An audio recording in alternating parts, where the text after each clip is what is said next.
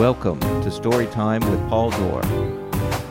I can hear your voice over the hum. A short adrenaline shot of a podcast straight to the mind, heart, or sometimes the funny bone, wherever that is located. Today's story, The Hauntings of High Park. This special bonus episode is being released just in time for Halloween. It combines two of my favorite things, walking and ghost stories. A few years ago, a few friends of mine and I wanted to attend a ghost walking tour through the Distillery District in Toronto during a festival called Doors Open. The tickets were sold out, so I did the research and put together my own ghost tour. Since then, we've done ghost tours on the Toronto Island and High Park. I even had the privilege of taking a bunch of strangers through the High Park tour as part of Jane's Walk. So, included here are 7 ghost stories that take you through High Park, all researched and verified through historical documentation. If you find yourself in Toronto, this episode can be used as an audio guide to a ghost walking tour through the park.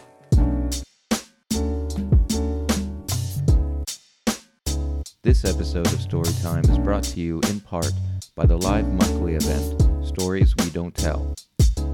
Each event takes place in a different house or apartment in Toronto, where performers share personal stories that are sometimes sad, sometimes funny, but always authentic. Find out more about the Stories We Don't Tell podcast, blog, latest event, and workshop opportunities for your company or organization at storieswedon'ttell.org.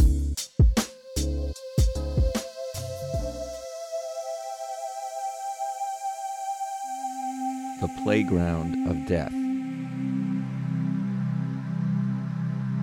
The playground is usually filled with screams of joy and laughter as kids play on the Jamie Bell Adventure Playground. But in the early hours on March 17, 2012, there was a different kind of screaming going on. A local boy named Jonathan often played here, especially in the mornings while on his way to school. One of his parents usually accompanied him, but on this day, Jonathan's parents felt he was old enough to go to the playground alone. While he was climbing amongst the structures, a man entered the playground. Jonathan got scared and hid inside one of the structures. The man appeared to be dousing the playground with some liquid. He then set fire to the area. The gasoline combined with the wood caught immediately, and the fire quickly overcame Jonathan, who burned to death. Since the playground was rebuilt, some parents have reported seeing their kids talking out loud to no one. When the parents asked the kids who they were talking to, there have been at least 5 official reports of the kids saying, "Jonathan, I was talking to Jonathan." The Graveyard of Trees. Past the playground, there is a large pond devoid of water with a stone border, and beyond, a large field surrounded by trees. It's serene, often the site of picnics and families spending some time together. What they don't know is that this site is a graveyard. During the 1800s, soldiers lived all around High Park and enjoyed fishing at the pond and other activities. There were many soldiers' lives lost during the War of 1812, and a major battle took place in this field. When the battle was over, the dead were buried in mass graves and marked by the planting of trees. They didn't know about the underground stream below ground. The reason why there is never any water in the pond with the stone border is because femurs, skulls, and other human remains were carried by the underground stream and surfaced over in the pond. There have been many reports of sightings of ghost soldiers peering out from the foliage. Colburn Lodge.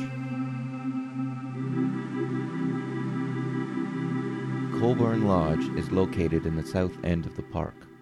Jemima Howard and engineer and architect John G. Howard were the original benefactors of High Park. Jemima had many long-term physical and mental health issues. It was believed she finally succumbed to breast cancer. There is a trapdoor behind Colburn Lodge. Back in those times, people did not understand how to deal with mental illness, and when Jemima's pain got too much, she became erratic and at times violent. John would sometimes have to lock her up under the trap door. He sat inside, listening to her wailing from underground. Jemima spent most of her life in great pain and was often heavily medicated. Her last days were spent gazing through a morphine haze at the site of her future burial. She passed away in 1877 at the age of 75. Over the years, including a police report from 1969, there have been sightings of a woman peering out of the second-floor window of the house. Wailing, as though it was muffled, has been heard coming from underground. In addition, people have reported cold spots around the home, and there have been poltergeist-like activity inside the lodge. The Ghost Soldiers of Grenadier Pond. The 35-acre pond is a one-of-a-kind geological feature in Toronto. Wave action on Lake Ontario, combined with sediments that washed down Windigo Creek, accumulated over the ages at the creek's mouth, eventually blocking the watercourse and creating Grenadier Pond behind it. Because the pond is so murky, people believe it is bottomless. The Leatherhats, a regiment of the British Army, were established in 1685. During the War of 1812, the regiment's first large-scale engagement with American forces occurred in February 1813 at Ogdensburg, New York. Braving a fierce snowstorm, the Grenadiers led a successful charge across the frozen St. Lawrence River, capturing an upstate New York village.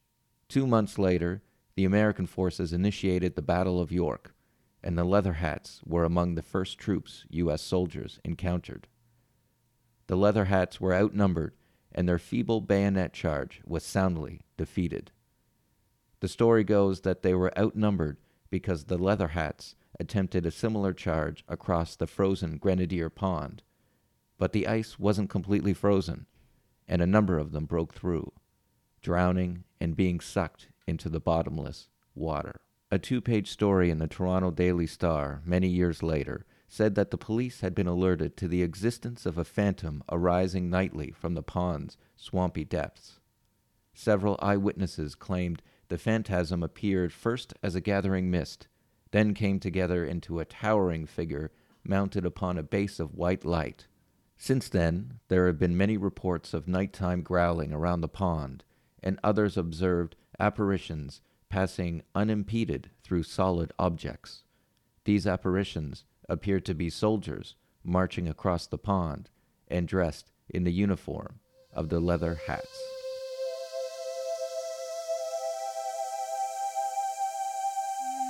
Scattered ashes. Everyone knows that many people scatter the ashes of their deceased loved ones throughout High Park. Often, the park is a favorite place for the elderly in their later years and request that their ashes get scattered. Some have felt that with so many ashes spread throughout the park, it has created an incredible amount of ghostly activity. Here is a report from April 2012 that is typical of the many trails throughout the park. In the words of the eyewitness, Jordan Trudell, "I was on a typical jog into High Park in the very early morning. After exiting street lighting and entering the woods at the northwest corner of the park, I was confronted by a figure and an experience I really don't understand. It was late October. It was chilly outside. When I slowed my run to a walk to adjust to the approaching darkness, I suddenly encountered a large man who was wearing nothing but a pair of red summer shorts. I halted and watched as the figure walked slowly out of the bushes, stopped, then craned his or its neck mechanically to look at me. The rest of his jog was loaded with apparitions and strange dark shapes roaming the woods. Jordan saw more apparitions in some regions of the woods as he ran past in complete wonder and astonishment. A shock settled on him in which he forgot to get scared. At some point he felt like he was being followed by 2 dark shapes that kept a distance just out of his field of vision. It was at this point, having received multiple experiences, Jordan finally felt a fair bit of terror. Unable to explain what was happening, he fled the park by the brightest lit routes available, the two dark shapes still in pursuit. Immediately after he crossed the border of the park and back onto the city street, he felt the shapes no longer behind him, as though they were trapped inside the park.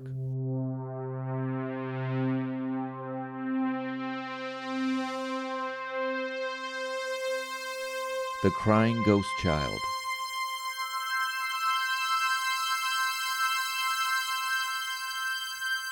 Beside the swimming pool and skating rink is a large open field.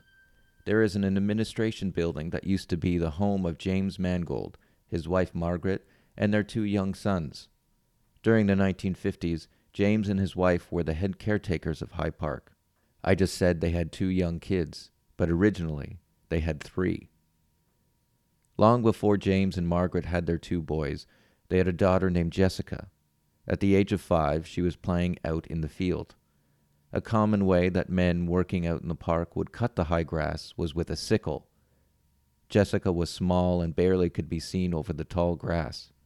She came up behind one of the workers, a big, strong man, who brought the sickle up and with all his force cut more than just grass. For years, James and Margaret's youngest son, Jeremiah, could often be seen in the field by himself talking to someone.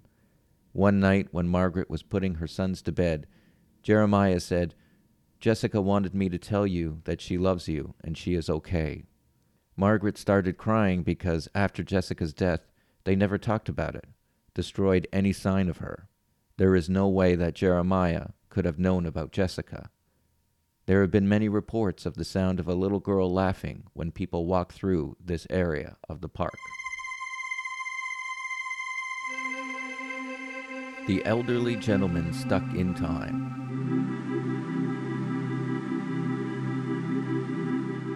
In 2008, Lucas Walker moved back to Toronto from England. When he was younger, he lived along Roncesvalles Avenue and would go jogging into High Park via Howard Park Boulevard. Upon entering the park, he would sometimes encounter an elderly gentleman of about 63 years of age, dressed in old-timey clothes, with short, neatly cut hair and a giant mustache. This was in the early 1970s, and he must have seen this man around 20 to 30 times and thought nothing of it. It wasn't until Lucas was talking to his friends on his rugby team, he played rugby in the park, when he realized something else might have been going on. Talking with his mates, he realized that he always saw the man at the same exact spot every time, roughly 100 feet from where the streetcars turn around. Even more strangely, when asked separately, his friends had also seen the gentleman at the same exact spot in the park. After talking with his father about this strange coincidence, Lucas was met with a blank stare. He had seen the exact same man in the park 15 years before Lucas, when he first moved to Toronto. As Lucas said, "It's funny, I don't want him following me home, for I have heard stories in Britain about that sort of thing happening. My nephew, a young lad, was telling me, without knowing of my experiences, a story about him and his mate biking through the park. On the same stretch of road, they came upon an old fart, as he put it, dressed like he wandered off the set of an old movie from the 1920s. My nephew is now the third generation in my family to have seen the elderly gentleman who seems stuck in time."